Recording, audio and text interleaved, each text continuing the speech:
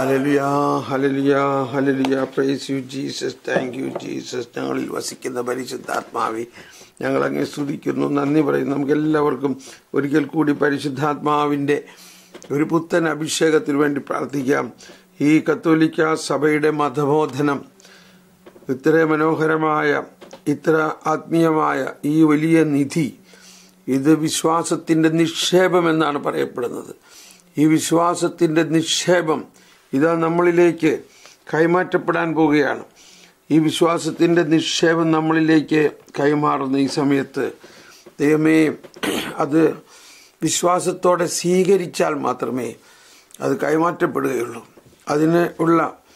അതിന് ഉള്ളൊരു സാമാന്യ വിശ്വാസം ഞങ്ങളിലുണ്ട്. ദൈവമേ, ഞങ്ങളിലുള്ള എല്ലാ സംശയങ്ങളും ഞങ്ങൾ അങ്ങേക്ക് സമർപ്പിച്ചുകൊണ്ട് ഒരിക്കൽ കൂടി ഞങ്ങൾ സ്തുതിക്കുന്നു. പരിശുദ്ധാത്മാവേ, ഞങ്ങളെ വിശ്വാസത്തിൻ്റെ ആ മനസ്സിലാക്കൽ ഞങ്ങൾക്ക് നൽകണേ. പരിശുദ്ധാത്മാവേ, ഞങ്ങളുടെ വിശ്വാസം വർദ്ധിപ്പിക്കണമേ. അപ്പസ്തോലന്മാർ പ്രാർത്ഥിച്ചു. അതാണ് ഇന്നത്തെ നമ്മുടെ താക്കോൽ വചനം. അതാ വരുന്നു. ശാല ഹല ഹല ഹല ഹല ഹല ഹല ഹല. പരിശുദ്ധാത്മാവേ, ഇന്നത്തെ നമ്മുടെ താക്കോൽ വചനം കിട്ടി. ലൂക്കായുടെ സുവിശേഷം 17-ാം അധ്യായം 5-ാമത്തെ വചനമാണ്. ലൂക്ക 17:5. ലൂക്ക 17:5 നമ്മുടെ താക്കോൽ വചനം ഇതാണ്. ലൂക്ക 17:5. അപ്പോൾ അപ്പസ്തോലന്മാർ, കേട്ടോ, ആരാണ് പ്രാർത്ഥിച്ചത്? ശിഷ്യന്മാരല്ല, അപ്പസ്തോലന്മാർ. അപ്പസ്തോലന്മാർ 12 പേരേ ഉള്ളൂ. ശിഷ്യന്മാർ നിരവധി പേരുണ്ട്. അപ്പസ്തോലന്മാർ കർത്താവിനോട് പറഞ്ഞു, ഞങ്ങളുടെ വിശ്വാസം വർദ്ധിപ്പിക്കണമേ, ഞങ്ങളുടെ വിശ്വാസം വർദ്ധിപ്പിക്കണമേ. അപ്പോഴാണ് ഈശോ ഈ പ്രസിദ്ധമായ വചനം പറഞ്ഞത്. കർത്താവ് പറഞ്ഞു, നിങ്ങൾക്കൊരു കടുകുമണിയോളം വിശ്വാസമുണ്ടെങ്കിൽ ഈ സിക്കമിൻ വൃക്ഷത്തോട് ചുവടോടെ ഇളകി കടലിൽ ചെന്ന് വേരുറയ്ക്കുക എന്ന് പറഞ്ഞാൽ അത് നിങ്ങളെ അനുസരിക്കും. ആരനുസരിക്കും? സിക്കമിൻ വൃക്ഷം നിങ്ങളെ അനുസരിക്കും. അപ്പോൾ അത് നമുക്ക് കറ്റേനാവറയെ പഠിക്കുമ്പോൾ കുറിച്ച് വിശദമായിട്ട് പഠിക്കാം. ഇപ്പോൾ മനസ്സിലാക്കേണ്ടത് നമ്മുടെ പ്രാർത്ഥനയാണ്. നമ്മൾ എന്ത് പ്രാർത്ഥിക്കണം? കർത്താവേ, ഞങ്ങളുടെ വിശ്വാസം വർദ്ധിപ്പിക്കണേ, ഞങ്ങളുടെ വിശ്വാസം വർദ്ധിപ്പിക്കണേ. വരുവിൻ, നമുക്ക് ആത്മാർത്ഥമായിട്ട് പ്രാർത്ഥിക്കാം. വിശ്വാസത്തിൻ്റെ ഈ നിക്ഷേപം നമ്മളിലേക്ക് കൈമാറ്റപ്പെടുന്നതോടൊപ്പം ഞങ്ങളുടെ വിശ്വാസം വർദ്ധിപ്പിക്കണമേ.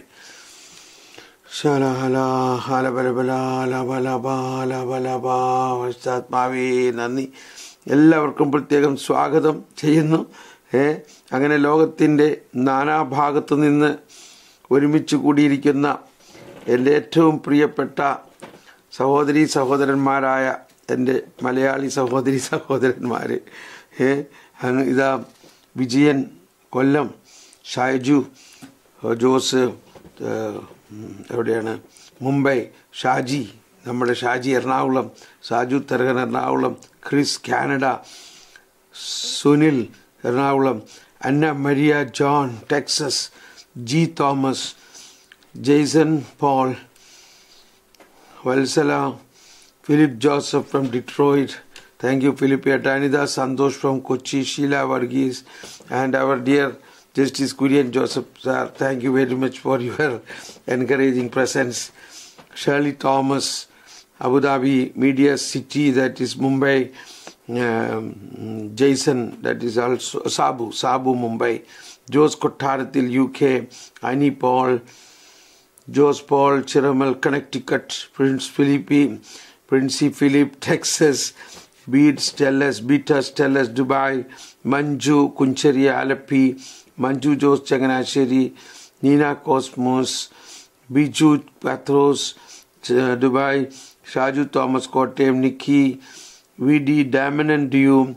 Lijo Joseph, New Zealand. Anida Joseph, California.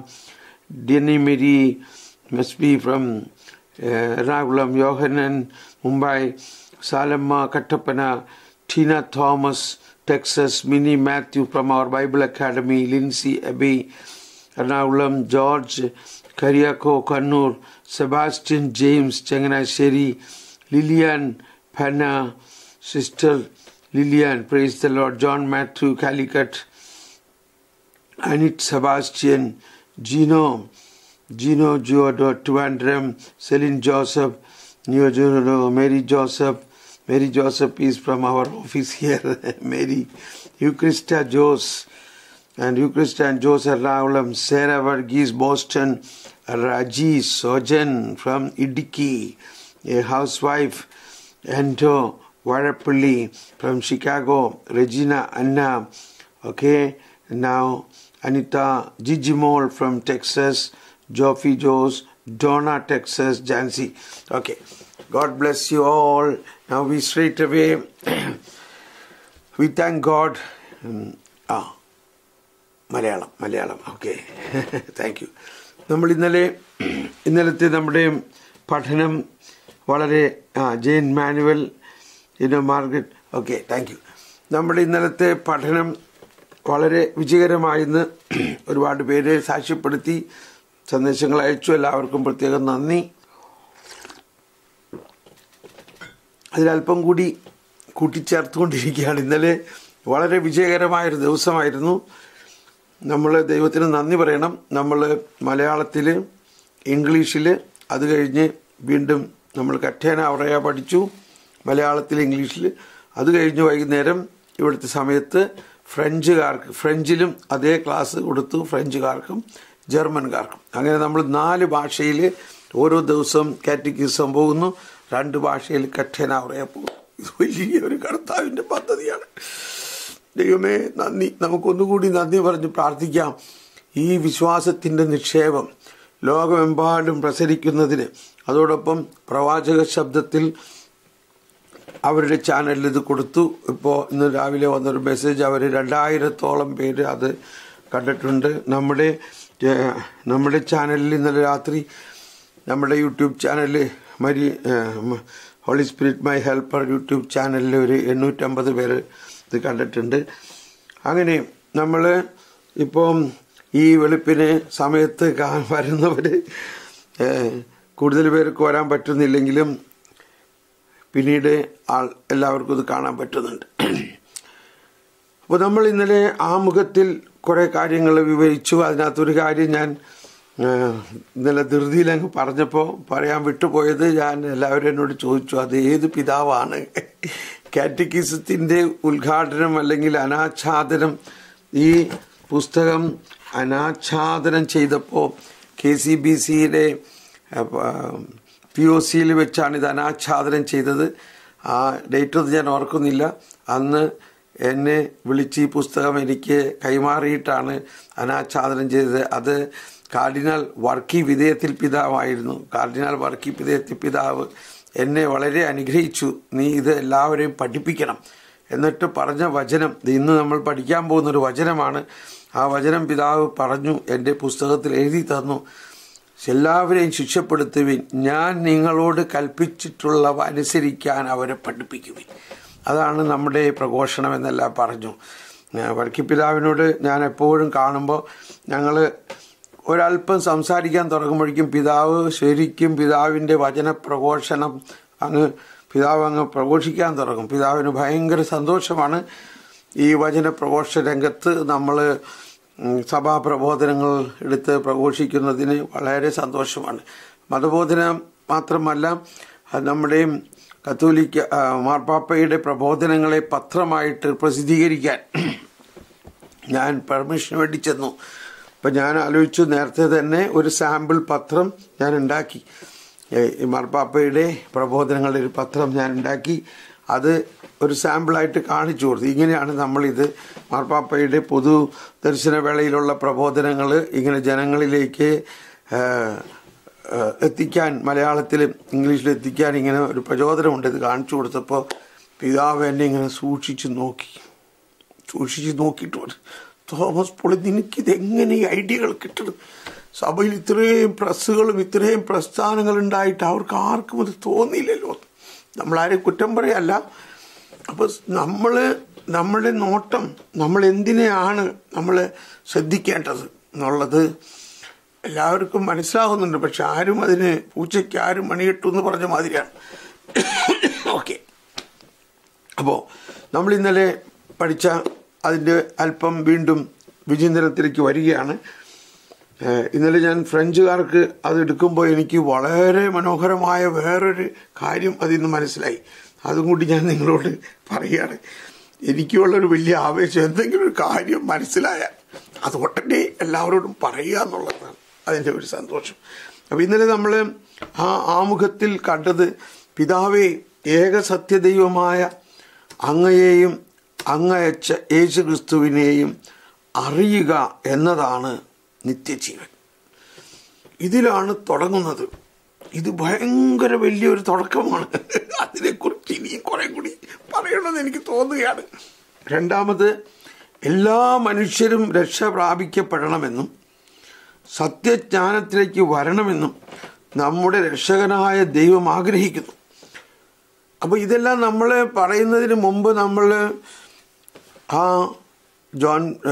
John Paul രണ്ടാമൻ മാർപ്പാപ്പ ഈ കത്തോലിക്കാ സഭയുടെ മതബോധനത്തിനെ ആധികാരികമായി പ്രഖ്യാപിച്ചുകൊണ്ട് നൽകിയ പ്രബോധനത്തിൽ പറയുകയുണ്ടായി, ഇതെല്ലാത്തിൻ്റെയും തുടക്കം അല്ലെങ്കിൽ ഇതിൻ്റെ എല്ലാത്തിൻ്റെയും ഒരു പ്രത്യേക പ്രചോദനം രണ്ടാം വത്തിക്കാൻ സൂനഹദോസാണ്. രണ്ടാം വത്തിക്കാൻ സൂനഹദോസിൽ കിട്ടിയ ആ വിശ്വാസ നവീകരണത്തിൻ്റെ വെളിച്ചം ജനങ്ങളിലേക്ക് എത്തിക്കുക എന്നതാണ് ഇതിൻ്റെ വലിയ ദൗത്യമെന്നുള്ളത് പല പ്രാവശ്യം ഊന്നി പറയുന്നു. അപ്പോൾ ഈ രണ്ടാം വത്തിക്കാൻ സൂനഹദോസിൽ നിന്നുണ്ടായ ഒരു വലിയ കാര്യമാണ് അൽമായരാണ് സഭ എന്നത്. സഭയിൽ അൽമായർക്ക് വളരെ പ്രധാനമായ ദൗത്യമുണ്ടെന്നുള്ളതും സ്ഥാനമുണ്ടെന്നുള്ളതും രണ്ടാം വത്തിക്കാൻ സൂനഹദോസ് വളരെ പ്രഖ്യാതമായി അടിവരയിട്ടിട്ടുള്ളതാണ്. ഞാൻ വീണ്ടും പറയാണ്, വർക്കി പിതാവ് എന്ന ബഹുമാനപ്പെട്ട വർക്കി പിതാവ് എന്നെ ഇൻട്രൊഡ്യൂസ് ചെയ്തുകൊണ്ട് ഞാൻ എറണാകുളം ഡയസിസിലെ അച്ഛന്മാരെ ധ്യാനിപ്പിക്കുകയാണ്. ഇത് 20 വർഷം മുമ്പുള്ള സംഭവമാണ്. അപ്പോൾ എന്നെ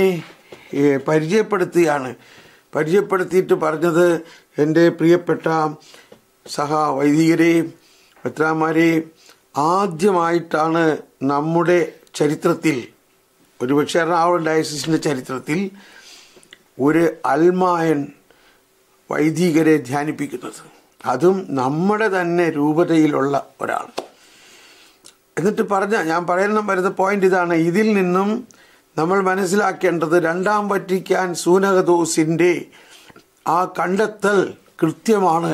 അൽമായരാണ് ഇങ്ങനെയുള്ള കാര്യങ്ങളിൽ കൂടുതൽ ഇനി മുന്നോട്ട് വരുന്നതെന്നുള്ളത് കൃത്യമായിട്ട് മനസ്സിലാവുകയാണെന്ന് പറയാം. ഇത് ഞാൻ പറയുന്നത് എന്നെ പൊക്കിപ്പറയാൻ വേണ്ടിയല്ല, നിങ്ങളെല്ലാം പ്രചോദിപ്പിക്കാൻ വേണ്ടി പറയുന്നതാണ്. അപ്പോൾ രണ്ടാം വത്തിക്കാൻ സൂനഹദോസും അതിൽ നിന്ന് നമ്മുടെ കയ്യിലേക്ക് ഒരുപാട് കാര്യങ്ങൾ അതിലുണ്ട്. അത് പഠിക്കാൻ തുടങ്ങുമ്പോൾ നമ്മളങ്ങ് ഹൃദയം ജ്വലിക്കും. നമ്മൾ വിചാരിക്കും, ദൈവം, ഇതൊക്കെ സഭയിൽ ഇത്രയും മനോഹരമായ ബോധ്യങ്ങളും കാര്യങ്ങളും ഒക്കെ ഉണ്ടോ? ഇതൊന്നും നമ്മളുടെ അടുത്തേക്ക് എത്തിയിട്ടില്ലല്ലോ ഇത്. അപ്പോൾ അതിന് നമ്മൾ തന്നെ മുൻകൈ എടുക്കാണ്ട് നിവൃത്തിയില്ല. ഈ കാര്യത്തിലാണ് കരയുന്ന കുഞ്ഞിനെ പാല് കിട്ടുള്ളൂ എന്നുള്ളത് എനിക്ക് തോന്നുന്നത്. നമ്മുടെ അടുത്തേക്ക് ആരും പ്രബോധനം കൊണ്ടുവന്നടാ ഇത് പഠിക്കടാ എന്ന് പറഞ്ഞ് തന്നാൽ പഠിക്കപ്പെടുകയില്ല. പരിശുദ്ധാത്മാവ് നമ്മളെല്ലാവരിലും ഒരു പ്രചോദനം നൽകുന്നുണ്ട്. അതനുസരിച്ച് നമ്മൾ അതിനുവേണ്ടി സമയം മാറ്റിവെക്കണം. ഇപ്പം നിങ്ങൾ 4:30 മണിക്ക് എന്തുകൊണ്ട് ഓടി വന്നത് കേൾക്കുന്നു? നിങ്ങളുടെ അകത്ത് ഒരു പ്രചോദനമുണ്ട്. അത് വെളുപ്പിന് തന്നെ ഇരുന്ന് കേൾക്കാൻ സാധിക്കുന്നത് വലിയൊരു കാര്യമാണ്. ഓക്കെ, ഞാൻ വിശദാംശത്തിലേക്ക് പോകുന്നില്ല. എങ്കിലും ഞാൻ നിങ്ങളെ അഭിനന്ദിക്കുകയാണ്. വെളുപ്പിന് 4 മണിക്കും അതുപോലെ തന്നെ ഇവിടെ ഇംഗ്ലണ്ടിലുള്ളവരും 12 മണിയാണ് അവിടെ. ഇവിടെ ഞാൻ 1 മണിക്കാണ്. ഞാൻ 12 മണിക്ക് എണീറ്റു. 12 മണി മുതൽ ഞാൻ ഈ ശുശ്രൂഷയിലാണ്. നന്ദി. അപ്പം ഓക്കെ, അപ്പം പറഞ്ഞു വന്നതിനകത്ത് ഒരു കാര്യം, ഞാൻ പറഞ്ഞു വന്നത് ഇതാണ്. ഈ 2-ാമത്തെ വചനം, എല്ലാ മനുഷ്യരും രക്ഷ പ്രാപിക്കണമെന്നും സത്യജ്ഞാനത്തിലേക്ക് വരണമെന്നും, ഇതെല്ലാം പല പ്രാവശ്യം വത്തിക്കാൻ കൗൺസിലിൽ പ്രഖ്യാപിക്കപ്പെട്ടിട്ടുള്ള രഹസ്യങ്ങളാണ്. അങ്ങനെയാണ് അതിനെ തുടർന്നുണ്ടായ ചാക്രിക ലേഖനങ്ങളിൽ ജോൺ പോൾ രണ്ടാമൻ മാർപ്പാപ്പയുടെ ഒരു വലിയൊരു എന്താ പറയുക ഉണ്മ, ഒരു വലിയ നന്മ, ഈ ജോൺ പോൾ എന്ന പേര് തന്നെ യോഹന്നാൻ 23 ജോൺ 23 പോൾ 6 രണ്ട് മാർപ്പാപ്പയുടെ പേര് അവരെടുത്തിട്ടാണ്, അത് രണ്ടും കൂടി ചേർത്തിട്ടാണ് ജോൺ പോൾ എന്ന്, അങ്ങനെയാണ് ജോൺ പോൾ എന്നുള്ള പേര്. അപ്പോൾ അവർ കൊളുത്തിയ ആ വത്തിക്കാൻ കൗൺസിലിൻ്റെ ആ പ്രകാശം അവർ രണ്ടുപേരും കൂടിയാണ് അത് കൊളുത്തിയത്. അത് കൊണ്ടുവരാനും അത് തുടരാനും ജോൺ പോൾ രണ്ടാമൻ മാർപ്പാപ്പ കൗൺസിലിൽ വളരെ ആക്റ്റീവായിട്ട് പ്രവർത്തിച്ച ഒരു കർദിനാളായിരുന്നു അന്ന്. അതുകൊണ്ട് ആ രണ്ടാം വത്തിക്കാൻ സൂനഹദോസിൻ്റെ ആ ജ്വലനം മുഴുവനും അദ്ദേഹത്തിനും കിട്ടി ശരിക്കും. അതുകൊണ്ടാണ് അത് കഴിഞ്ഞിട്ട് അദ്ദേഹം മാർപ്പാപ്പയായപ്പോൾ ആ കൗൺസിലിൽ കിട്ടിയ ആവേശം അങ്ങ് ലോകത്തിൽ പരത്തണം. അങ്ങനെ ആദ്യം എഴുതിയ ചാക്രിക ലേഖനത്തിലൊന്നാണ് റിഡംഡോറിസ് റിഡീമർ,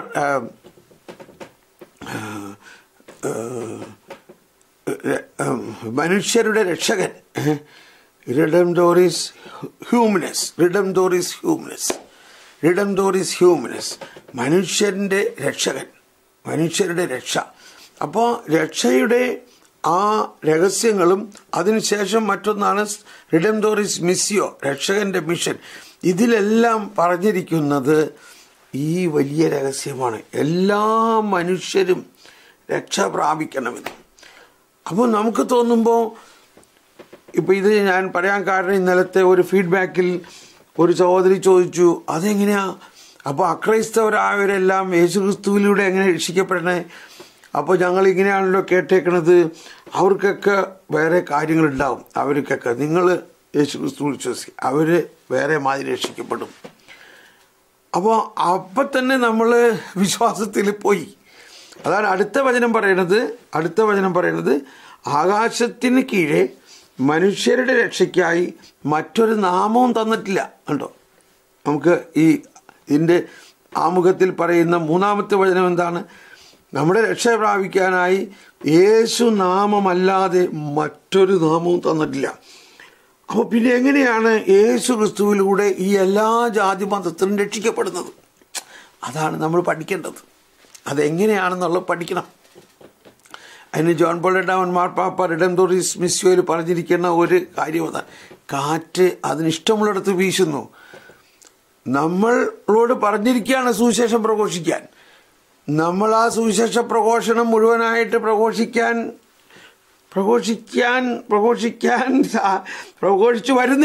വരുന്നുണ്ട്. നമ്മൾ പ്രത്യേകിച്ച് കേരളീയർ വളരെയധികം തീഷ്ണതയോടെ പ്രഘോഷിക്കുന്നുണ്ടെങ്കിലും ആ സുവിശേഷം എന്താണെന്നും അത് പ്രഘോഷിക്കുന്ന വിധവും ഇനിയും നമ്മൾ പുതിയ മേഖലകൾ കണ്ടുപിടിക്കണം. അപ്പോൾ അവിടെ നമ്മൾ പ്രഘോഷിക്കുന്നില്ലെങ്കിൽ അവരറിയാൻ വേറൊരു വഴിയില്ലാന്ന് നമ്മൾ വിചാരിക്കരുത്.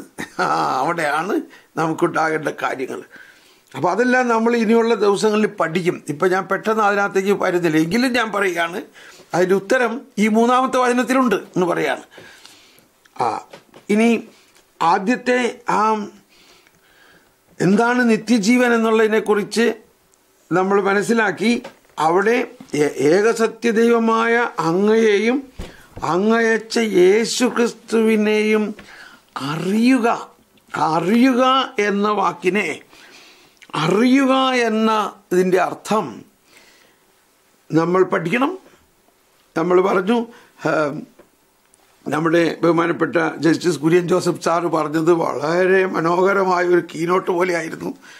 അറിഞ്ഞ് സ്നേഹിക്കുക, ദൈവത്തെ അറിഞ്ഞ് സ്നേഹിക്കുക എന്ന് പറയുന്നത് കേൾക്കുമ്പോൾ തന്നെ ഭയങ്കര മാധുര്യമാണ്. അപ്പം അറിഞ്ഞ് സ്നേഹിക്കുക എന്ന് പറയുന്നതിൽ പല തരംഗമുണ്ട്. ഒന്ന്, നമ്മൾ വിശ്വാസത്തിൻ്റെ നിക്ഷേപം പഠിച്ച് യേശുക്രിസ്തുവിലൂടെ നമ്മിലേക്ക് കൊണ്ടുവന്നിരിക്കുന്ന വിശ്വാസത്തിൻ്റെ ഉള്ളടക്കം മനസ്സിലാക്കണം.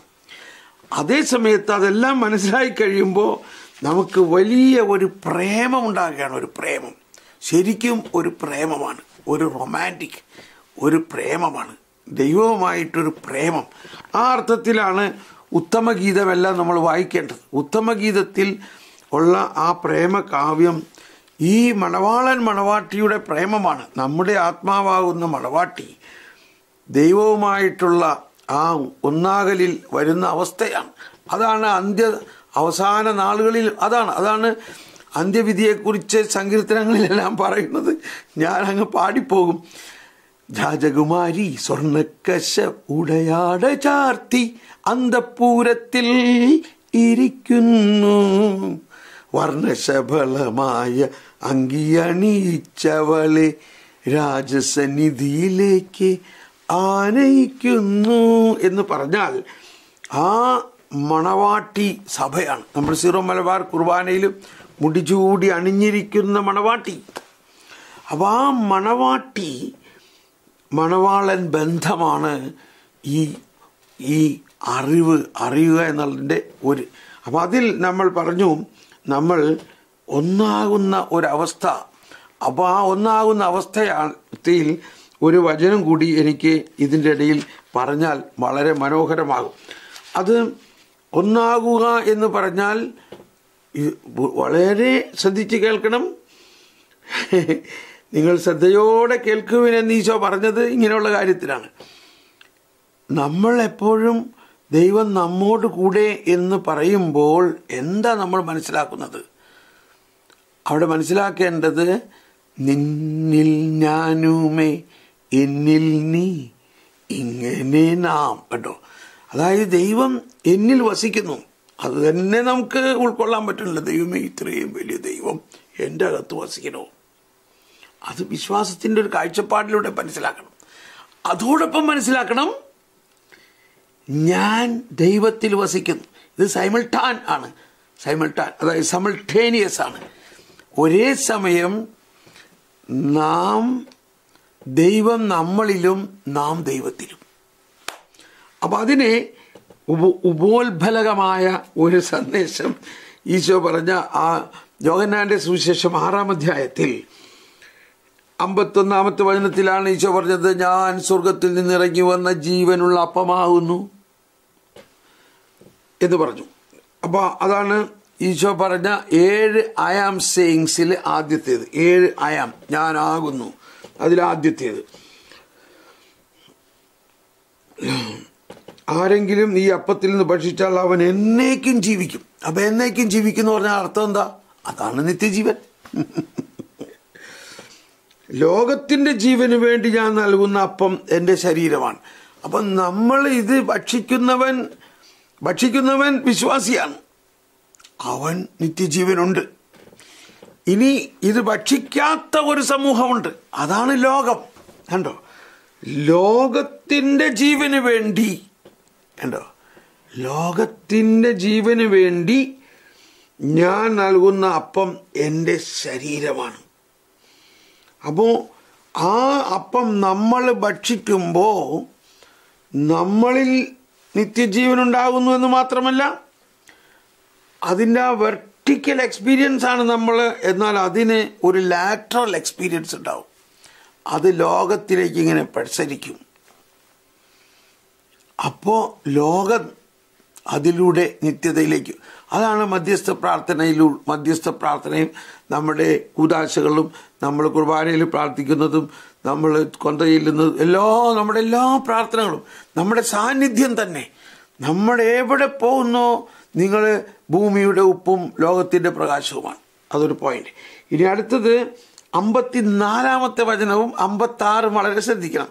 നിങ്ങൾ ബൈബിൾ കയ്യിലിരിക്കുന്നവർ ഒന്ന് തുറന്നിപ്പോൾ എടുക്കുകയാണെങ്കിൽ വളരെ വലിയ ഒരു രഹസ്യം ഇവിടെ മനസ്സിലാവും.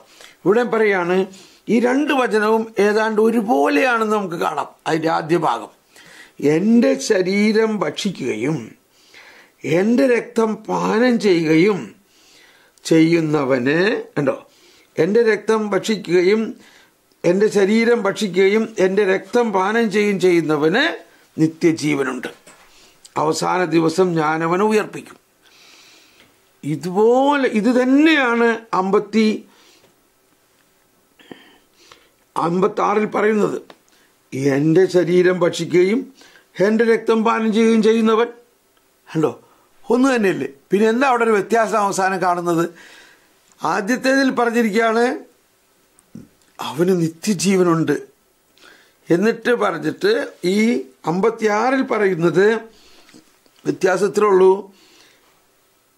എൻ്റെ ശരീരം ഭക്ഷിക്കുകയും എൻ്റെ രക്തം പാനം ചെയ്യുകയും ചെയ്യുന്നവൻ എന്നിലും ഞാൻ അവനിലും വസിക്കുന്നു. Praise the lord. അപ്പോൾ ഈ 2 ലൈൻ നിങ്ങൾ പുസ്തകത്തിലൊന്ന് നിങ്ങളൊന്ന് എഴുത്, നേരെ അങ്ങ് എഴുതാം. എന്നിട്ട് നോക്കി അതിൻ്റെ അവസാന ഭാഗത്ത് വരുമ്പോൾ ഇതെടുത്ത് മാറ്റി എഴുതണം. എന്താണ്? എടുത്ത് മാറ്റി എഴുതുക. എന്താണ്? അവന് നിത്യജീവനുണ്ട് ഈക്വൽ ടു രണ്ടാമത്തെ വചനത്തിൻ്റെ അവസാനം പറയണെന്താ? ഞാൻ എന്നിലും ഞാൻ അവനിലും വസിക്കും. അങ്ങനെ ചെയ്യുന്നവൻ എന്നിലും ഞാൻ അവനിലും വസിക്കും. കണ്ടോ? അപ്പോൾ കൃത്യമായില്ലേ? അപ്പോൾ എന്താണ് ആ നിത്യജീവൻ എന്ന് പറയുന്നത്? നിത്യജീവൻ എന്ന് പറയുന്നത് ആ ഏകസത്യദൈവമായ അങ്ങയെക്കുറിച്ചും അങ്ങേ യേശുക്രിസ്തുവിനെ കുറിച്ചുമുള്ള അറിവ് എന്ന് പറയുന്നത്, ആ യേശുവിനെ ഭക്ഷിക്കുമ്പോൾ, യേശുവിൻ്റെ ശരീരവും രക്തവും നമ്മൾ ഭക്ഷിക്കുമ്പോൾ നമ്മളൊരു കവനന്റ് റിലേഷൻഷിപ്പിലേക്ക് വരികയാണ്. നമ്മൾ ഒരു ഉടമ്പടി ബന്ധത്തിലേക്ക് വരികയാണ്. ആ ഉടമ്പടി ബന്ധം എന്ന് പറയുന്നത് ഒരു ദൈവവുമായിട്ടുള്ളൊരു വിവാഹ ബന്ധമാണ്. ഉടമ്പടി എന്ന് പറഞ്ഞാൽ തന്നെ എന്താ അർത്ഥം? ഇപ്പം നമ്മൾ വിവാഹിതരാണ്, ഞാൻ വിവാഹം ചെയ്തു, എൻ്റെ ഭാര്യ വത്സ, ഞങ്ങൾ തമ്മിൽ വിവാഹം ചെയ്തു എന്ന് പറഞ്ഞാൽ അതിന് മറ്റൊരു വാക്ക് പറയാം, ഞങ്ങൾ ഉടമ്പടി ബന്ധത്തിൽ പ്രവേശിച്ചിരിക്കുന്നു. ആ ഉടമ്പടി ബന്ധത്തിൽ എന്ത് സംഭവിച്ചു? ഞാൻ എൻ്റെ ജീവൻ അവൾക്ക് നൽകുകയും അവളുടെ ജീവൻ എനിക്ക് നൽകുകയും ഈ 2 ജീവനും ക്രിസ്തുവിൽ ഒന്നാകുകയും ചെയ്തു. അങ്ങനെ ഇത് രണ്ടും കൂടി കലർത്തപ്പെട്ടിരിക്കുന്നു. ഇനി ഞങ്ങൾക്കിത് മാറ്റാൻ ഒരിക്കലും പറ്റില്ല. ഒരിക്കലും അകറ്റാൻ പറ്റാത്ത രീതിയിൽ ഞങ്ങളെ ഒന്നാക്കിയിരിക്കുന്നു. അതിനേക്കാൾ ശ്രേഷ്ഠമാണ് ദൈവവും മനുഷ്യനുമായിട്ടുള്ള ഉടമ്പടി. ആ ഉടമ്പടി ഇത് ഒരാൾ മരിച്ചു കഴിഞ്ഞാൽ അത് ഒരാൾക്ക് മറ്റൊരാളുമായിട്ട് ഉടമ്പടിയിലേക്ക് പ്രവേശിക്കാം. എന്നാൽ ദൈവവും മനുഷ്യനുമായിട്ടുള്ള ഉടമ്പടി ഈശോ പറയാണ്, ഇതെൻ്റെ ശരീരമാകുന്നു, ഇതെൻ്റെ രക്തമാകുന്നു. നിങ്ങൾ ഇത് സനാതനവും നവീനവുമായ പുതിയ ഉടമ്പടിയിലുള്ള എൻ്റെ രക്തമാണ്. ഇത് നിങ്ങൾ സ്വീകരിക്കുവിൻ, ഇത് ഭക്ഷിക്കുവിൻ. അത് ഭക്ഷിക്കുമ്പോൾ നമ്മൾ ആ ഉടമ്പടിയിലൂടെ ദൈവവുമായിട്ടുള്ള ഒന്നാകലിലൂടെ ആ നിത്യജീവൻ്റെ എല്ലാ മാധുര്യവും അതിൻ്റെ പൂർണ്ണത മരണാനന്തരമായിരിക്കും. അതാണ് അൾട്ടിമേറ്റ്. എന്നാൽ അതിൻ്റെ പെനൾട്ടിമേറ്റ് ഇവിടെ. അതാണ് നമ്മൾ വിശുദ്ധ കുർബാന സ്വീകരണം കഴിഞ്ഞതിന് ശേഷം പറയാൻ, ശംശിയായുടെ ശരീരവും രക്തവും കടങ്ങളുടെ പ്രതിക്കും പാവങ്ങളുടെ മോചനത്തിനും നിത്യജീവനുമായി നൽകപ്പെടുന്നു. അപ്പോൾ സാരാംശത്തിൽ നമ്മൾ ഇതിൽ നിന്ന് മനസ്സിലാക്കേണ്ടത്, ഇപ്പോൾ ഇന്നലത്തെ ഇത് കേട്ടിട്ട് 1-2 പേര് പറഞ്ഞതാണ്, നമ്മളിപ്പോഴാണ് മനസ്സിലാവുന്നത് ഈ നിത്യജീവൻ എന്ന് പറഞ്ഞാൽ മരിച്ചു കഴിഞ്ഞിട്ട് കിട്ടുന്ന ഒരു കാര്യമായിട്ടാണ് നമ്മൾ ഉദ്ദേശിച്ചിരുന്നത്. എന്നാൽ ഇവിടെ വെച്ച് തന്നെ നമ്മൾ നിത്യജീവനുണ്ട്. നിത്യജീവന്റെ പൂർണ്ണത നമ്മെ ജീവിപ്പിക്കുന്ന കർത്താവ് ശംശിയായുടെ കൃപാവരം അവിടുത്തെ കാരുണ്യത്താൽ നാം എല്ലാവരിലും സമ്പൂർണ്ണമാകട്ടെ. അപ്പം ആ പൂർണ്ണതയിൽ ഒരല്പം കുറവേ ഉള്ളൂ. ആ പൂർണ്ണത മരണാനന്തരം. ഓക്കെ, അപ്പോൾ ഇത് ഈ വചനത്തെ ഇങ്ങനെ ഒന്ന് മനസ്സിലാക്കി കഴിഞ്ഞപ്പോൾ വളരെ സന്തോഷം തോന്നി. ഓക്കെ, ഇനി നമുക്ക് വീണ്ടും കാറ്റക്കിസത്തിൻ്റെ അടുത്ത ഭാഗത്തേക്ക് നമ്മൾ പ്രവേശിക്കുകയാണ്. നമ്മൾ ആദ്യത്തെ പാരഗ്രാഫ് പഠിച്ചു. ആദ്യത്തെ പാരഗ്രാഫ് പഠിക്കാൻ ആരംഭിച്ചു. എന്താണ് ആദ്യത്തെ പാരഗ്രാഫ്? അല്പം റിപ്പീറ്റേഷൻ വരും കേട്ടോ, കാരണം ഇതിങ്ങനെ എല്ലാ കാര്യവും ഒരു പ്രാവശ്യം പറഞ്ഞതുകൊണ്ട് മുഴുവനും നമുക്ക് പൂർത്തിയാകില്ല. പിന്നീട് വേറെ എന്തെങ്കിലും പറയുമ്പോഴാണ് അതും കൂടി പറയണമായിരുന്നല്ലോ എന്നിങ്ങനെ ഹൃദയത്തിൽ തോന്നുന്നത്. മനുഷ്യ ജീവിതം അതാണ്. അപ്പോൾ നമ്മൾ പറഞ്ഞു പല പ്രാവശ്യം, ഇതെല്ലാം പഠിക്കുന്നതിൻ്റെ ഉദ്ദേശം നമ്മൾ ഒരു സർട്ടിഫിക്കറ്റൊക്കെ മേടിച്ച് എന്തെങ്കിലും ചെയ്യാൻ വേണ്ടിയല്ല. മനുഷ്യജീവിതം, നമ്മുടെ മനുഷ്യജീവിതം കൂടുതൽ ആനന്ദകരമാക്കുക എന്നുള്ളതാണ് നമ്മുടെ ലക്ഷ്യം. അപ്പോൾ അതിലൂടെ നമുക്ക് മറ്റുള്ളവരെ പഠിപ്പിക്കാൻ പറ്റും. ഇപ്പോൾ ഒരു കാറ്റഗിസം ടീച്ചറായാലും ഒരു വചനപ്രഘോഷകനായാലും പൗലോസ്ലീഹ പറയുന്നത് പോലെ മേര അനുഭവം, ഇതെൻ്റെ അനുഭവമാണെന്ന് പറഞ്ഞ് പഠിപ്പിക്കാൻ സാധിക്കുന്ന ഒരു വശമാണത്. ഓക്കെ, മനുഷ്യ ജീവിതം ദൈവത്തെ അറിയാനും സ്നേഹിക്കാനും ഉണ്ടോ, നമ്മൾ മനസ്സിലാക്കി. ദൈവത്തെ അറിയാനും സ്നേഹിക്കാനും. ഒരിക്കൽ കൂടി അത് വായിക്കുകയാണ് ഈ പാരഗ്രാഫ്. ഞാൻ ടെക്സ്റ്റിൽ നോക്കിയാണ് വായിക്കുന്നത്. അനന്ത ഗുണസമ്പന്നനും തന്നിൽ തന്നെ സൗഭാഗ്യവാനുമായ ദൈവം കേവലം നന്മ മാത്രം ലക്ഷ്യമാക്കി സ്വതന്ത്ര മനസ്സോടെ തൻ്റെ സൗഭാഗ്യത്തിൽ ഭാഗഭാക്കാകുവാൻ വേണ്ടി മനുഷ്യനെ സൃഷ്ടിച്ചു. പിന്നീട് നമ്മളിത് അവസാനം വേഗത്തിൽ അങ്ങ് പറഞ്ഞു പോയുള്ളൂ. ഞാനതിലൊരു തുടക്കം ഇട്ടത് എപ്പോഴും അങ്ങനെയാണ്. ഒരു പിടി നമുക്കുണ്ടാകണം, അതിനെ നമ്മുടെ അകത്ത് ചിന്തിച്ചുകൊണ്ടിരിക്കണം. അപ്പോൾ ഇവിടുത്തെ ആദ്യത്തെ വാക്ക് തന്നെ നോക്കുക. ആരാണ് ഈ ദൈവം? ദൈവം എന്തിന് നമ്മെ സൃഷ്ടിച്ചു? ഞാൻ കുറച്ച് നാൾ മുമ്പ്, അല്ലെങ്കിൽ കഴിഞ്ഞ വർഷത്തെ, ഈ വർഷത്തിൻ്റെ അതിൻ്റെ കഴിഞ്ഞ വർഷത്തെ ലണ്ടൻ ഈ ഉയർപ്പുകാല ധ്യാനങ്ങൾ ഇല്ലേ, എല്ലാ സ്ഥലത്തും ധ്യാനിപ്പിച്ചപ്പോൾ ഞാനിങ്ങനെ ചോദിച്ചു, എന്തിനാ ദൈവം നമ്മളെ സൃഷ്ടിച്ചത്? വാസ്തവത്തിൽ ഒരാൾക്കും ഒരു ഉത്തരം ഉണ്ടായില്ലെന്നുള്ളതാണ്. ചില വയസ്സായുള്ളവർ പറഞ്ഞു അറിഞ്ഞ് സ്നേഹിക്കാനും അന്വേഷിക്കാനും ഒക്കെ എന്നുള്ളത് പറഞ്ഞു. പക്ഷേ അത് കഴിഞ്ഞപ്പോൾ, ധ്യാനത്തിൻ്റെ കഴിഞ്ഞപ്പോൾ ഞാൻ ചോദിച്ചു, നിങ്ങൾക്ക് എന്താ ഈ ധ്യാനത്തിൽ ഗുണം കിട്ടിയത്? അപ്പോൾ അവർ 1-2 പേര് വന്ന് പറഞ്ഞു, എന്തിനെന്നെ സൃഷ്ടിച്ചു? ഇതൊരിക്കലും ഞാൻ ചിന്തിച്ചിട്ടില്ല. അവരുടെ ഇതൊരിക്കലും ചിന്തിച്ചിട്ടില്ല. ആദ്യമായിട്ടാണ് ബ്രദറെ ഒരു തിരിച്ചറിവ് കിട്ടിയത്. ഞാൻ എൻ്റേതായിട്ടുള്ള പല പദ്ധതികളും രൂപം കൊടുത്ത് ഞാൻ അങ്ങനെ ചെയ്യണം, ഇങ്ങനെ ചെയ്യണം, അത് ചെയ്യണം, ഇത് ചെയ്യണം, എൻ്റെ ജീവിതം വിജയകരമാക്കാൻ എൻ്റെ ബുദ്ധിയിൽ രൂപപ്പെടുന്നതും മറ്റുള്ളവർ പറയണതും പല വീഡിയോകളിൽ കേൾക്കുന്നതൊക്കെ ഞാൻ ചെയ്യാണ്. പക്ഷെ ഞാൻ ഒരിക്കലും ചിന്തിച്ചില്ല എന്തിന് ദൈവം എന്നെ സൃഷ്ടിച്ചു. വാസ്തവത്തിൽ അതാണ് ഈ ആദ്യത്തെ പാരഗ്രാഫിൽ നമ്മളുടെ വ്യക്തിപരമായിട്ടുള്ള ഒരു ചോദ്യം. ദൈവം എന്തിനെന്നെ സൃഷ്ടിച്ചു? സ്നേഹമുള്ളവരെ, ഇത് ഞാൻ വളരെ വളരെ ആത്മാർത്ഥമായിട്ട് നിങ്ങളോട് പറയുകയാണ്. നമ്മളെല്ലാവരെയും വലിയ കാര്യങ്ങൾ ചെയ്യാൻ വേണ്ടിയാണ് ദൈവം സൃഷ്ടിച്ചിരിക്കുന്നത്. അത് കണിശമാണ്. അപ്പോൾ പലരുടെയും ജീവിതത്തിൽ വിജയകരമല്ലാത്ത അവസ്ഥ ഉണ്ടെങ്കിൽ അതിന് ഞാൻ പറയണത്, നിന്റെ വിളി എന്താണെന്ന് തിരിച്ചറിയണം. എവിടെയാണ് നിന്നെ നട്ടിരിക്കുന്നത്? ഒരു വിശുദ്ധൻ പറയുന്നുണ്ട്, blossom where you are planted. നിന്നെ അപ്പോൾ ചിലവർ എപ്പോഴും ചിന്തിക്കണത്, ഞാൻ അവിടെ പോയാൽ ശരിയാവും, ഇവിടെ പോയാൽ ശരിയാവും, ഇക്കരെ നിൽക്കും അക്കരെ പച്ച എന്ന പോലെ അങ്ങോട്ടേക്ക് മൈഗ്രേറ്റ് ചെയ്താൽ ശരിയാവും. പലരും ചോദിക്കാറുണ്ട്, ഞാൻ കാനഡയ്ക്ക് പോട്ടെ, ഞാൻ അമേരിക്കയ്ക്ക് പോട്ടെ, ഇംഗ്ലണ്ടിലേക്ക് പോട്ടെ. ഞാൻ പറയും, നിങ്ങൾ പോണതിനോ വരണതിനോ ഒന്നുമല്ല, അതാണോ ദൈവം നിങ്ങളിൽ നിന്ന് ആഗ്രഹിക്കണമെന്ന് ആദ്യം തിരിച്ചറിയണം. അവിടേക്ക് പോകാൻ വേണ്ടി പ്രാർത്ഥിക്കാനല്ല എന്നോട് പറയേണ്ടത്. ഞാൻ പ്രാർത്ഥിക്കാം, പക്ഷേ ഒരുപക്ഷെ ഞാൻ പ്രാർത്ഥിക്കുമ്പോൾ പലർക്കും ഞാൻ പറഞ്ഞിട്ടുണ്ട്, പ്രാർത്ഥിച്ച മോനെ നീ പോകില്ല, കാരണം അതല്ല അതിൻ്റെ വിളി. അപ്പോൾ അവിടെ പറയുന്നതാണ്, blossom where you are planted. നമ്മളൊരു മരത്തെ നമ്മളൊരു നട്ടിരിക്കുകയാണ്, അവിടെ നിന്ന് വളരെ അപൂർവ അവസ്ഥയിൽ അവിടെ നിന്ന് പറിച്ച് വേറൊരു സ്ഥലത്ത് നടുള്ളൂ, വളരെ അപൂർവം. ഇപ്പോൾ ഞാൻ കണ്ടിട്ടുണ്ട്, ഞങ്ങളുടെ വീട് പണിയുന്ന സമയത്ത് അതിൻ്റെ തൊട്ട് സൈഡിലുണ്ടായിരുന്ന ഒരു തെങ്ങ്, അതെൻ്റെ മനസ്സിൽ വളരെ നന്നായിട്ട് പതിഞ്ഞിരിക്കുകയാണ്. ആ തെങ്ങ് വെട്ടിക്കളഞ്ഞില്ല. ആ തെങ്ങിൻ്റെ താഴെ വലിയ ഒരു വട്ടത്തിൽ തോട് കീറിയിട്ട് മണ്ണ് മാറ്റി ആ തെങ്ങിനെ അങ്ങനെ തന്നെ കുറേ ദൂരത്തേക്ക് അങ്ങ് കൊണ്ടുപോയി നിർത്തി. അപ്പോൾ എന്ന പോലെ ഒരുപാട് വൃക്ഷങ്ങളെ അപ്പോൾ പോയിന്റ് ഈസ്, നമ്മുടെ ജീവിതത്തിലെ ദൈവം ഒരു മാസ്റ്റർ പ്ലാൻ ഉണ്ടാക്കിയിട്ടുണ്ടെന്ന് മനസ്സിലാക്കണം.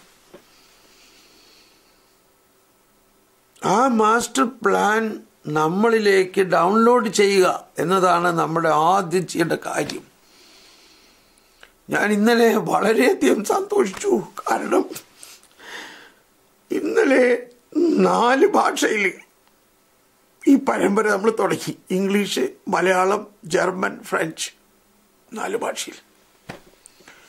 വൈകുന്നേരം ആയപ്പോഴേക്കും ഭയങ്കര ക്ഷീണിച്ചു. പക്ഷെ ഭയങ്കര ഒരു ചാരിതാർത്ഥ്യം, ഭയങ്കര ഒരു സന്തോഷം. കാരണം കർത്താവേ, നീ ആഗ്രഹിക്കാതെ എനിക്കിത് ചെയ്യാൻ പറ്റില്ലല്ലോ. നീ പദ്ധതി ചെയ്തുകൊണ്ടല്ലേ ഇത് ചെയ്യാൻ പറ്റിയത്.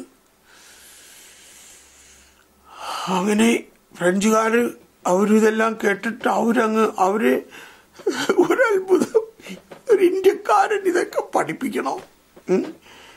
അപ്പോൾ അവര് നേറ്റീവ് ഫ്രഞ്ച് ആളുകൾ ഇതിനകത്ത് ഈ കാര്യങ്ങൾ കേട്ടിട്ട് ഒരാൾ പറഞ്ഞതാണ്, ഞാൻ വിചാരിച്ചിരുന്നു ഈ നിത്യജീവൻ എന്ന് പറയണത് സ്വർഗത്തിൽ ചെന്നാലേ കിട്ടുള്ളൂ എന്ന്.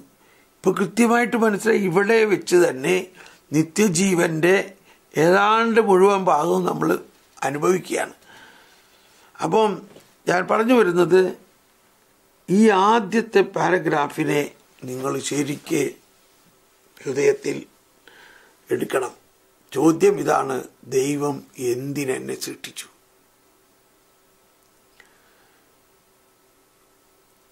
അതാണ് ഇവിടെ വിവരിക്കുന്നത്.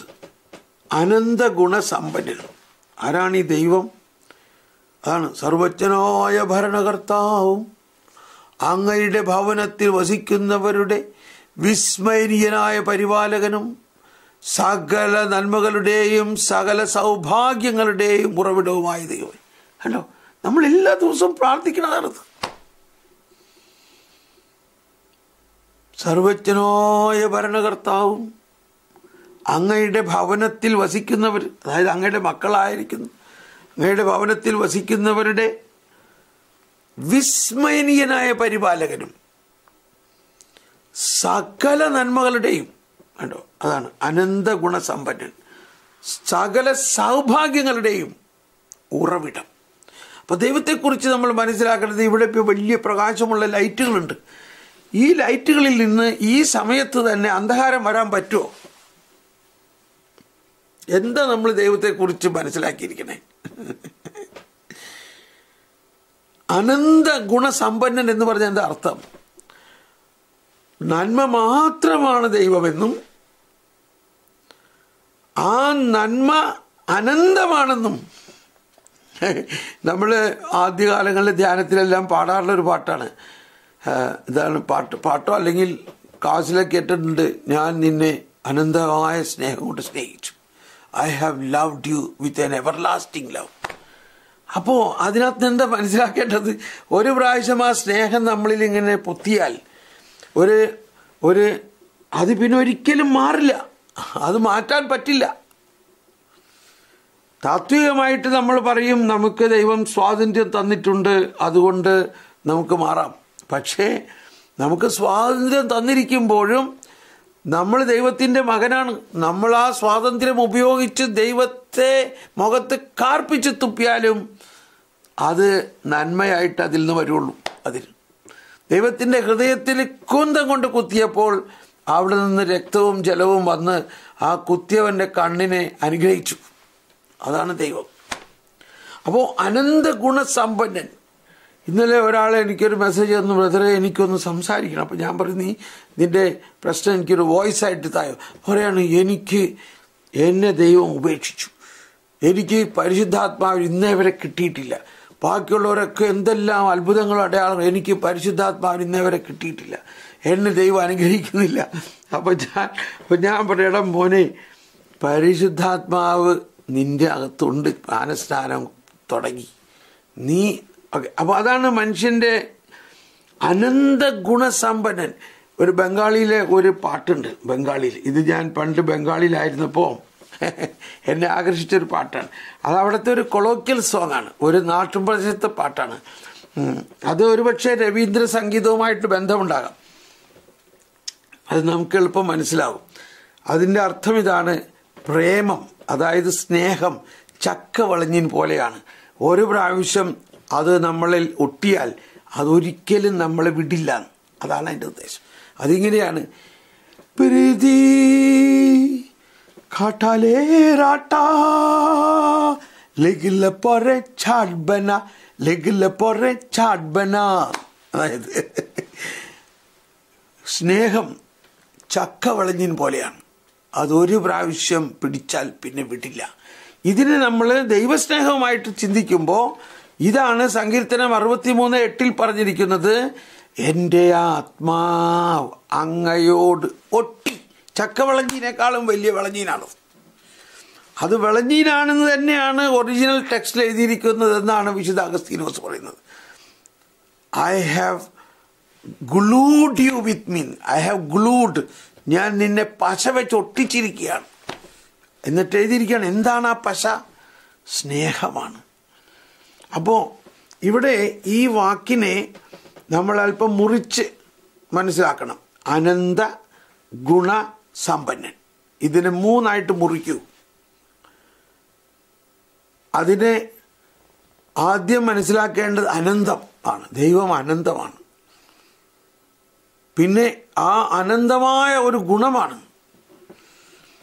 അതിൻ്റെ സമ്പന്നത, അതിൻ്റെ ആ ഓവർഫ്ലോയിങ് ആണ്. അതിങ്ങനെ കവിഞ്ഞൊഴുകണ പോലെയാണ്, കവിഞ്ഞൊഴുകുന്നത്.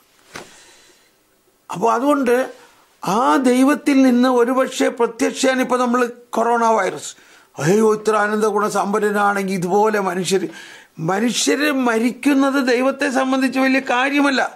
മരിച്ച ആൾക്കാരൊക്കെ എവിടെയാ ഇപ്പോൾ? അവരൊക്കെ ദൈവത്തിൻ്റെ വടിയിലാണ്. അപ്പോൾ മരണം എന്ന് പറയുന്നത് ദൈവത്തിനെ സംബന്ധിച്ചൊരു ഉറക്കം പോലെയാണ്. ഈശോ മിശിഹ ജനിക്കുന്ന സമയത്ത് കണ്ടോ, രക്ഷകനായ ഈശോ മിശിഹായുടെ ജനന സമയത്ത് എന്തോരം നിർമ്മല ശിശുക്കളെ കുരുതി കഴിക്കേണ്ടി വന്നു. ദൈവം അറിഞ്ഞിട്ടല്ലേ? അറിഞ്ഞിട്ടുമാണ്, പ്രവചനം ഉണ്ടായിട്ടുള്ളതുമാണ്. പക്ഷെ ദൈവം അത് അനുവദിച്ചത് ആ കുഞ്ഞുങ്ങളൊക്കെ അപ്പം തന്നെ രക്തസാക്ഷികളായി എന്നുള്ളതല്ലേ മനസ്സിലാക്കേണ്ടത്. റാണി മരിയെ ആ സിംഗ് അദ്ദേഹം 40 പ്രാവശ്യം കുത്തി. അദ്ദേഹത്തിൻ്റെ സാക്ഷ്യം പറയാണ്, എനിക്കറിയില്ല എന്താ സംഭവിച്ചെന്ന്. എന്തോ ഒരു ശക്തി, ഞാൻ ഒരിക്കലും അങ്ങനെ ചിന്തിച്ചിട്ടല്ല വണ്ടിയിൽ കയറിയത്, എന്തോ ഒരു ശക്തി എന്നിലൂടെ അങ്ങ് ചെയ്യിപ്പിച്ചു. അന്ന് ഭയാനകമായൊരവസ്ഥയായിരുന്നു ഉത്തരേന്ത്യയിൽ ആ ഒരു സംഭവം. പക്ഷെ സാവധാനം ആ ഒരു സംഭവം ഉണ്ടാക്കിയ നന്മയെക്കുറിച്ച് നമ്മൾ നോക്കൂ. റാണി മരിയ ഒരു രക്തസാക്ഷിയായി. റാണി മരിയ രക്തസാക്ഷി ആകണമെങ്കിൽ ഒരു ഘാതകൻ വേണ്ടേ? അങ്ങനെ ആ ഘാതകൻ എന്ന് പറഞ്ഞ ആളെ നമ്മൾ ആരും വെറുക്കുകയല്ല ചെയ്തത്, നമ്മൾ അയാളോട് ക്ഷമിക്കുകയും റാണി മരിയയുടെ അപ്പനും അമ്മയും കുടുംബം മുഴുവനും അയാളോട് ക്ഷമിക്കുകയും അയാളെ സ്വന്തം മകനെ പോലെ കരുതുകയും ചെയ്തു. ഇത് അയാൾക്ക് വിശ്വസിക്കാൻ പറ്റുന്നില്ല.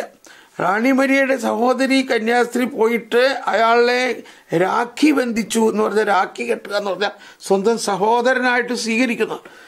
അയാൾ പറയുന്നത്, നിങ്ങൾക്കിതെങ്ങനെ സാധിക്കുന്നു? അപ്പോഴാണ് അയാൾ ക്രിസ്തുവിൻ്റെ സ്നേഹം എന്താണെന്ന് മനസ്സിലാകുന്നത്. ആ സ്നേഹം അയാളെ മാനസാന്തരപ്പെടുത്തി അയാൾ ഒരു ക്രിസ്ത്യാനിയായി. ഇന്ന് അയാൾ ലോക സുവിശേഷവൽക്കരണം നടത്തണം. റാണി മരിയ രക്തസാക്ഷിയായി. ആ രക്തസാക്ഷിയായ റാണി മരിയ വിശുദ്ധ പദവിയിലേക്ക് പ്രവേശിച്ചുകൊണ്ടിരിക്കുന്നു. റാണി മരിയയുടെ കബറിടത്തിൽ വരുന്നവർക്കെല്ലാം ഭയങ്കര അനുഭവങ്ങളും കൺവെർഷനും ഉണ്ടാകുന്നു. അപ്പോൾ ഇവിടെ ഈ തിന്മ ദൈവം അനുവദിച്ചതാണോ അല്ലയോ? അപ്പോൾ ദൈവം അനന്ത ഗുണസമ്പന്നനായ ദൈവം കാറ്റഗിസത്തിൽ തന്നെ പറയുന്നൊരു ഭാഗമാണ്. 412 ഖണ്ഡികയിൽ പറയുകയാണ്, ദൈവം തിന്മ അനുവദിക്കുന്നത് അതിൽ നിന്ന് തന്നെ വലിയ നന്മ ഉണ്ടാക്കുന്നതിന് വേണ്ടിയാണ്. കാറ്റഗിസത്തിൽ 412 ഭാഗത്തിൽ പറയാണ്, ആദിമ പാപത്തിന് ശേഷവും, വിശുദ്ധ തോമസ് അക്വിനാസ് എഴുതി, ആദിമ പാപത്തിന് ശേഷവും മഹത്തരമായ ഔന്നത്യത്തിലേക്ക് മനുഷ്യപ്രകൃതി ഉയർത്തപ്പെടുന്നതിന് തടസ്സമൊന്നുമില്ല.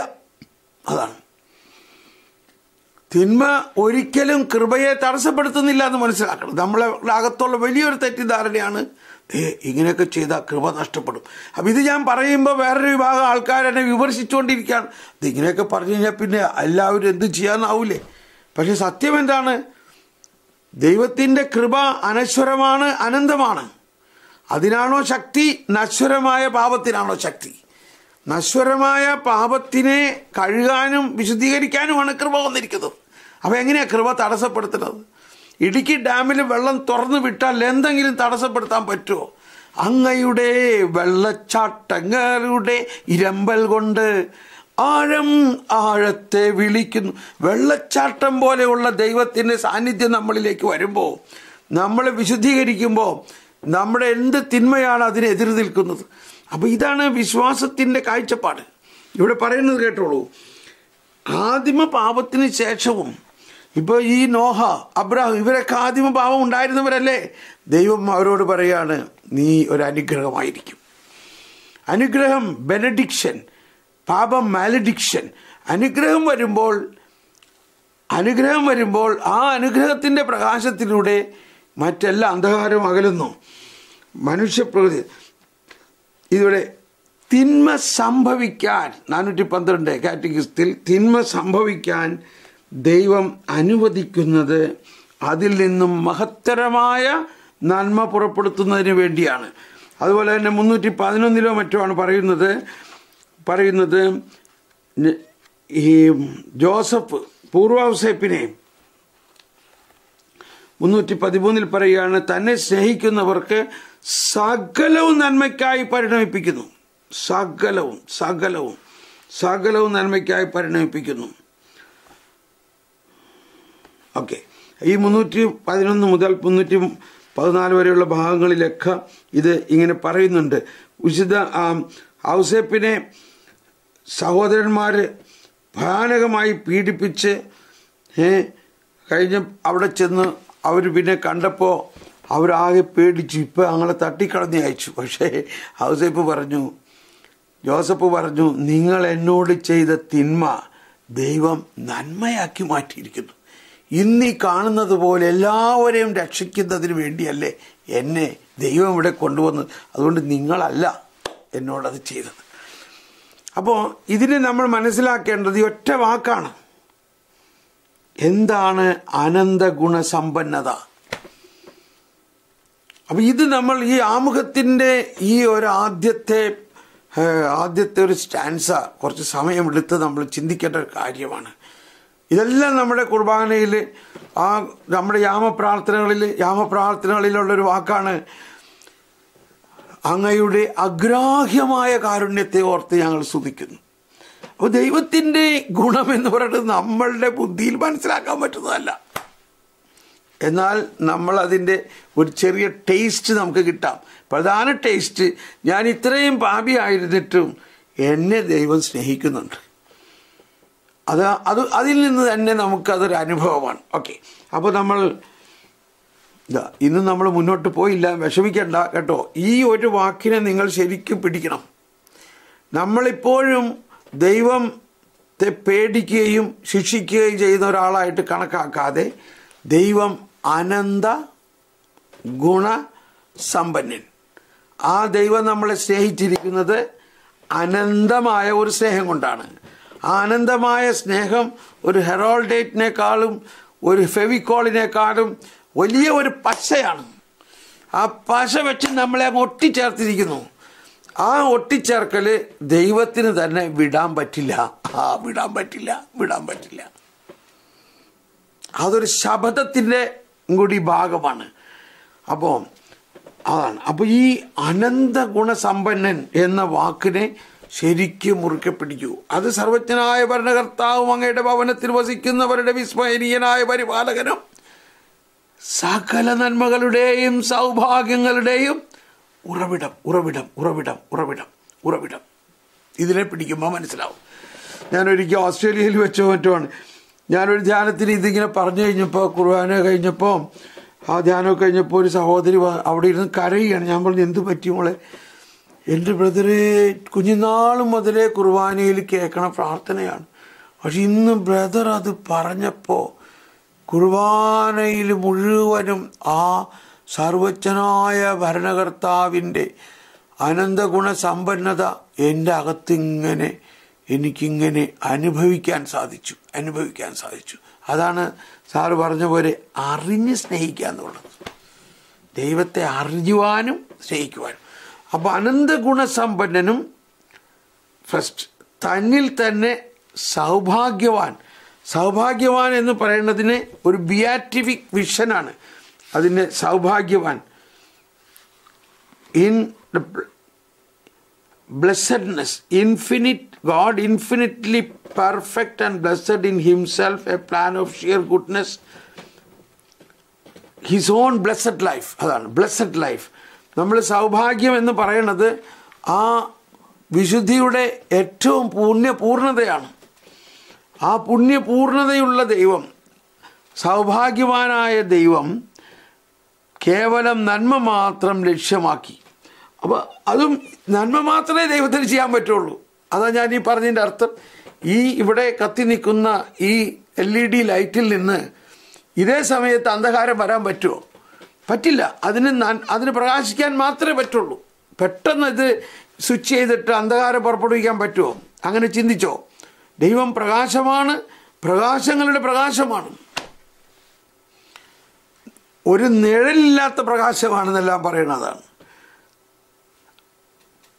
ക്ലിയർ? മനസ്സിലായല്ലോ? സൗഭാഗ്യവാൻ എന്ന് പറഞ്ഞാൽ ബ്ലെസ്സഡ്നെസ്, അതാണ് വിശുദ്ധി. ദൈവം കേവലം നന്മ മാത്രം ലക്ഷ്യമാക്കി സ്വതന്ത്ര മനസ്സോടെ തൻ്റെ സൗഭാഗ്യത്തിൽ ഭാഗവാക്കാകുവാൻ വേണ്ടി മനുഷ്യനെ സൃഷ്ടിച്ചു. ഇനി എന്താ വേണ്ടേ? അതാണ് ഇപ്പം എന്തിനെന്നെ സൃഷ്ടിച്ചു. അപ്പോൾ ഈ ആഗ്രഹം സഫലമാക്കുന്നതിനാണ്, അതിനെന്ത് നഷ്ടം സഹിച്ചാലും ദൈവം അത് സഫലമാക്കും. കാരണം ദൈവം ആ ഉദ്ദേശത്തിലാണ് മനുഷ്യനെ സൃഷ്ടിച്ചത്. ഇപ്പോൾ അഗസ്റ്റീനോസ് മഹാത്തെമ്മാടിയായിട്ട് നടന്നിരുന്ന ഒരാളായിരുന്നു. പക്ഷെ അവൻ്റെ അമ്മ വിശ്വാസത്തിൻ്റെ നല്ല ഒരു പ്രകാശമുള്ള മകളെ അമ്മയായിരുന്നു. അവർ പ്രത്യാശയോടെ പ്രാർത്ഥിച്ചു. കണ്ടോ, ആ തെമ്മാടി ആഗസ്തിക്കുട്ടി ആരായിട്ട് മാറി? സഭയിലെ ഏറ്റവും വലിയ ഒരു വിശുദ്ധനായിട്ട് മാറി. അതാണ് ദൈവത്തിൻ്റെ സൗഭാഗ്യത്തിൽ പങ്കാളിയാകാൻ എന്ന് വിളിക്കപ്പെട്ടിരിക്കുന്നത്. ഇനിയാണ് ഇക്കാരണത്താൽ എല്ലാ സ്ഥലങ്ങളിലും കാലങ്ങളിലും ദൈവം മനുഷ്യന് സമീപസ്ഥനായി വർത്തിക്കുന്നു. അപ്പോൾ എല്ലാ കാലങ്ങളിലും അതിനെ God draws close to man. Yeah. For this reason, at every time and every place. എന്ന് പറഞ്ഞാൽ നമ്മൾ ഏറ്റവും വലിയ അന്ധകാരത്തിൻ്റെ അവസ്ഥയിലാണെന്ന് വിചാരിച്ചോ? ഏറ്റവും വലിയ അന്ധകാരത്തിൻ്റെ അവസ്ഥ, അവിടെയും ദൈവം നമ്മുടെ കൂടെയുണ്ട്. 139 സങ്കീർത്തനം ഉണ്ടോ? 139 സങ്കീർത്തനം പറയുകയാണ്, അമ്മയുടെ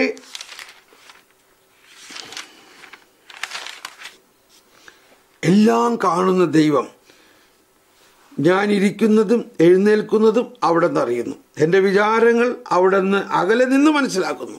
എൻ്റെ നടപ്പും കിടപ്പും അങ്ങ് പരിശോധിച്ചറിയുന്നു. എൻ്റെ മാർഗങ്ങൾ ഒരു വാക്കെൻ്റെ നാവിൽ എത്തുന്നതിന് മുൻപ് അതിന് കർത്താവേ അത് അവിടെ നിന്ന് അറിയുന്നു. മുൻപിലും പിൻപിലും അവിടെ നിന്ന് എന്നെ കാവൽ നിൽക്കുന്നു.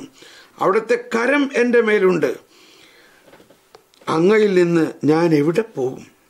അതാണ്, അങ്ങയുടെ സന്നിധി വിട്ട് ഞാൻ എവിടെ ഓടി ഒളിക്കും? ആകാശത്തിൽ കയറിയാൽ അങ്ങ് അവിടെ ഉണ്ട്. ഞാൻ പാതാളത്തിൽ കിടക്ക വിരിച്ചാൽ അങ്ങ് അവിടെയുണ്ട്. ഇതിൻ്റെയൊക്കെ അർത്ഥം ഭയങ്കര വലിയ കാര്യമാണ്.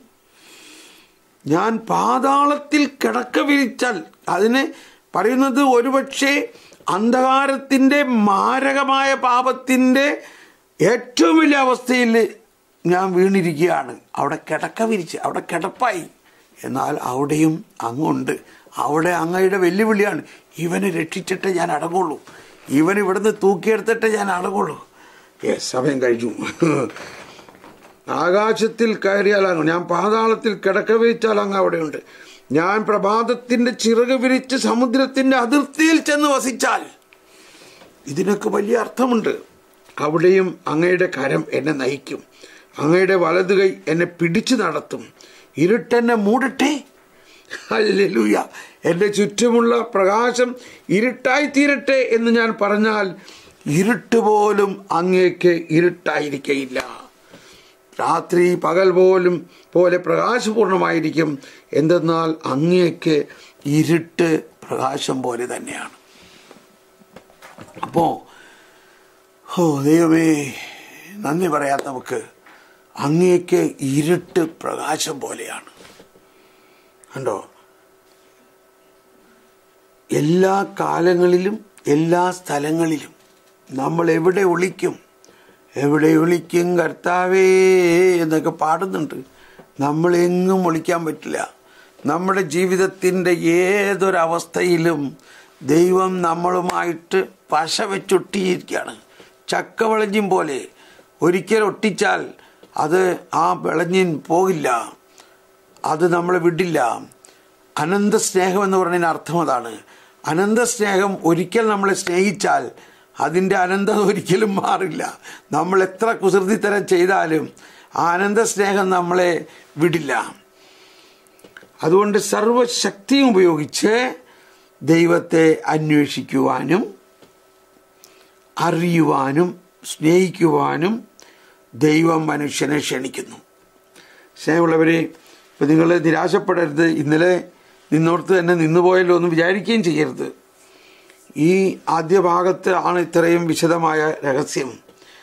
ഇതിൽ അങ്ങ് നമ്മൾ തുടങ്ങിയാൽ ഇനി ബാക്കി ഓടിച്ച് ഇതിലും ധൃതിയായിട്ട് പോകാൻ പറ്റും. അതുകൊണ്ട് നമുക്കിവിടെ നിർത്താം. നമുക്ക് ദൈവത്തിന് നന്ദി പറയാം. ഇപ്പോൾ നമ്മൾ ഈ കേട്ട കാര്യത്തിൽ ഏറ്റവും പ്രധാനമായ 1-2 കാര്യം മനസ്സിലേക്ക് കൊണ്ടുവരാം. ഒന്ന്, എൻ്റെ ശരീരം ഭക്ഷിക്കുകയും എൻ്റെ രക്തം പാനം ചെയ്യുകയും ചെയ്യുന്നവന് നിത്യജീവനുണ്ട്. കണ്ടോ, നിത്യജീവൻ നമുക്ക് ഇവിടെ വെച്ച് തന്നെ കിട്ടിക്കഴിഞ്ഞിരിക്കുന്നു. എന്നാൽ അതിൻ്റെ പൂർണ്ണത മരണാനന്തരം ലഭിക്കുന്നു. അതെന്താണെന്നിട്ട് അടുത്ത സെൻറ്റൻസിൽ പറയുന്നത്, എൻ്റെ ശരീരം ഭക്ഷിക്കുകയും എൻ്റെ രക്തം പാനം ചെയ്യുകയും ചെയ്യുന്നവൻ എന്നിലും ഞാൻ അവനിലും വസിക്കും. അപ്പോൾ ആ നിത്യജീവൻ എന്ന് പറഞ്ഞാൽ എന്നിലും ഞാൻ അവനിലും വസിക്കുന്നു. ദൈവം എന്നിലുണ്ട് എന്ന് മാത്രമല്ല, ഞാൻ ദൈവത്തിലുണ്ട് എന്നതാണ് അതിൻ്റെ ഏറ്റവും വലിയ രഹസ്യം. ഇത് ബുദ്ധിമുട്ടുള്ള കാര്യമാണ് മനസ്സിലാക്കാൻ. അത് മുറുക്കെ പിടിക്കണം ഈ 2 വചനത്തെ, എന്നിട്ട് അത് വെച്ച് പ്രാർത്ഥിക്കണം. അതാണ്. പിന്നെ നമ്മൾ മനസ്സിലാക്കി, എല്ലാവരും രക്ഷിക്കപ്പെടാൻ വേണ്ടിയാണ് ദൈവം തൻ്റെ പുത്രനെ അയച്ചിരിക്കുന്നത് എന്നുള്ളതും, എല്ലാ ജാതി മതസ്ഥരും യേശുക്രിസ്തുവിലൂടെ മാത്രമേ രക്ഷിക്കപ്പെടൂ എന്നുള്ളതാണ് അതിൻ്റെ 3-ാമത്തെ വചനം. എന്താണത്? ആകാശത്തിന് കീഴെ വേറൊരാളിലൂടെയും രക്ഷയില്ല, യേശുക്രിസ്തുവിലൂടെ മാത്രം. പക്ഷെ എങ്ങനെയാണതെന്നുള്ളത് നമ്മൾ പഠിക്കണം. കാറ്റ് അതിനിഷ്ടമുള്ളിടത്ത് വീശുന്നു. സഭയിലൂടെയും നമ്മളിലൂടെയും യേശുക്രിസ്തുവും മാതാവും വിശുദ്ധന്മാരും എല്ലാം നേരിട്ട് പോയി നടത്തുന്നുണ്ട്. അതുകൊണ്ടാണ് നമ്മൾ സുവിശേഷം പ്രഘോഷിക്കുമ്പോൾ നമ്മളൊരു മാലാഖയെ പോലെയാണ്. മാലാഖമാരാണ് ആദ്യം സുവിശേഷം പ്രഘോഷിച്ചത്. നമ്മളെ സുവിശേഷം പ്രഘോഷിക്കുന്ന നമ്മളെല്ലാവരും ആ മാലാഖമാരുടെ ദൗത്യത്തിലാണ്. അതുകൊണ്ട് നമ്മളിതെല്ലാം പഠിക്കുന്നതിൻ്റെ ഉദ്ദേശം ഇത് പഠിച്ചു കഴിഞ്ഞ് വെറുതെ വീട്ടിലിരിക്കാനല്ല, നമ്മളെല്ലാവരും ശക്തരായ പ്രഘോഷകരായിട്ട് മാറും. ഓക്കെ, ഇനി അടുത്ത് നമ്മൾ മനസ്സിലായി എന്തിന് ദൈവം നമ്മെ സൃഷ്ടിച്ചു. ഇത് നിങ്ങൾ തന്നെ പല പ്രാവശ്യം ചോദിക്കുക. എന്നിട്ട് കർത്താവേ ഞാനിതാ തയ്യാറാണ്, എന്തിനാണ് നീ എന്നെ സൃഷ്ടിച്ചോ അത് എന്നിലൂടെ നടത്താൻ അങ്ങ് വിട്ടുകൊടുക്കൂ. അങ്ങ് വിട്ടുകൊടുക്കുമ്പോൾ ദൈവം മനോഹരമായി നമ്മൾ ഉപയോഗിക്കും. ദൈവത്തിൻ്റെ മാസ്റ്റർ പ്ലാൻ നമ്മളിലേക്ക് ഡൗൺലോഡ് ആകും. നമ്മളെ കണ്ണഞ്ചിപ്പിക്കുന്ന രീതിയിലായിരിക്കും, നമ്മളെ അത്ഭുതപ്പെടുത്തുന്ന വിസ്മയനീയമായിരിക്കും അത്. പിന്നെ നമ്മൾ മനസ്സിലാക്കി അനന്ത ഗുണസമ്പന്നൻ എന്ന് പറഞ്ഞാൽ എന്താണ്?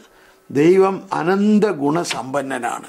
ഒന്ന് അനന്തം, മറ്റൊന്ന് ഗുണം, അതിൻ്റെ സമ്പന്നത, അതിൻ്റെ ഓവർഫ്ലോയിങ്. ആ അത്രയ്ക്ക് വലിയ അനന്തമായ ഗുണവും സ്നേഹവും കൊണ്ടാണ് ദൈവം നമ്മളെ സൃഷ്ടിച്ചിരിക്കുന്നത്. എന്തിനാണ്? To make a sharer in God's own life. അത്രയും സമ്പന്നനും അനന്ത ഗുണവും സൗഭാഗ്യവാനും വിശുദ്ധനുമായ ആ ദൈവത്തിൻ്റെ ജീവിതത്തിൽ പങ്കാളിയാകാൻ വേണ്ടിയാണ് ദൈവം നമ്മളെ സൃഷ്ടിച്ചത്.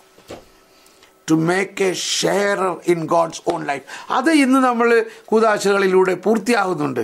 വരുവിൻ, വാ, നീ എൻ്റെ അടുത്തേക്ക് വാ, ഇതാ ഈശോ മിശിഹായുടെ ശരീരവും രക്തവും നിത്യജീവനായി നൽകപ്പെടുന്നു. കണ്ടോ, ദൈവം നമ്മളെ പങ്കാളിയാക്കി അത് പൂർത്തിയാക്കും. ഓക്കെ, നമ്മളിവിടെ ഇന്നത്തെ അവസാനിപ്പിക്കാം. Thank you very much. God bless you, bless you, bless you, bless you. എല്ലാവർക്കും പ്രത്യേകം നന്ദി. കൂടുതൽ ആളുകളെ നിങ്ങളൊരു ദൗത്യമായിട്ട് എടുക്കാൻ ഞാൻ പറഞ്ഞായിരുന്നു. പെന്തക്കോസ്ത ധ്യാനം കഴിഞ്ഞപ്പോൾ നിങ്ങൾ പെന്തക്കോസ്തായിലൂടെ നിങ്ങൾക്ക് കിട്ടിയ അനുഗ്രഹം കൊണ്ട് നിങ്ങൾ എന്ത് ചെയ്തു? നിങ്ങളൊരു 10 പേരെ ഈ കാറ്റഗിസം ക്ലാസ്സിലേക്ക് വരാനായിട്ട് പ്രേരിപ്പിക്കുകയും വെളുപ്പിന് അവരെ വിളിച്ചെഴുന്നേൽപ്പിച്ച് അവർ നെറ്റൊക്കെ ഓൺ ചെയ്യിപ്പിച്ച് അവരെ ഇത് കേൾപ്പിക്കണം. ഏറ്റവും പറ്റിയ സമയമാണ് ഈ വെളുപ്പാങ്കാലം. അതുകൊണ്ട് അങ്ങനെ നമ്മൾക്ക് കുറച്ച് പേരെയും കൂടി ഇതിൻ്റെ ലൈവിൽ കൊണ്ടുവരാനായിട്ട് നോക്കും. ഇന്നലെ 100-ൽ അധികം ആൾക്കാരുണ്ടായത് ഇന്ന് വളരെ കുറഞ്ഞു പോയപ്പോൾ ഞാൻ എന്ത് ചിന്തിക്കണം പറയും. ഇത് കൊണ്ട് ഞാൻ നിരാശപ്പെടുന്നില്ല എങ്കിലും എനിക്കൊരു മനപ്രയാസം തന്നെയാണ്. ദൈവമേ, ഇന്നലെ ഇത്രയും പേര് ഉണ്ടല്ലോ. ഇന്ന് 107 പേരുണ്ട്. നമ്മുടെ സിസ്റ്റം ഫ്രഷ് ചെയ്തപ്പോൾ കണ്ടു 107 പേരിപ്പോൾ കാണുന്നുണ്ട്. Praise the lord. നമുക്ക് നന്ദി പറയാം. എൻ്റെ നിരാശയൊക്കെ പോയി കേട്ടോ. അപ്പോൾ ഇനിയും നിങ്ങൾ കൂടുതൽ പേരെ കൊണ്ടുവരാൻ നിങ്ങളൊരു ശുശ്രൂഷ ആയിട്ട് ഇത് എടുക്കണം. കാരണം ഇത് പഠിച്ചു കഴിഞ്ഞാൽ നമ്മൾ വലിയ ഒരു അനുഗ്രഹമായിരിക്കും. Praise the lord. God bless you. നമ്മൾ ഉടനെ തന്നെ ഇതിൻ്റെ ഇംഗ്ലീഷ് സെഷനിലേക്ക് പ്രവേശിക്കുന്നു. Thank U.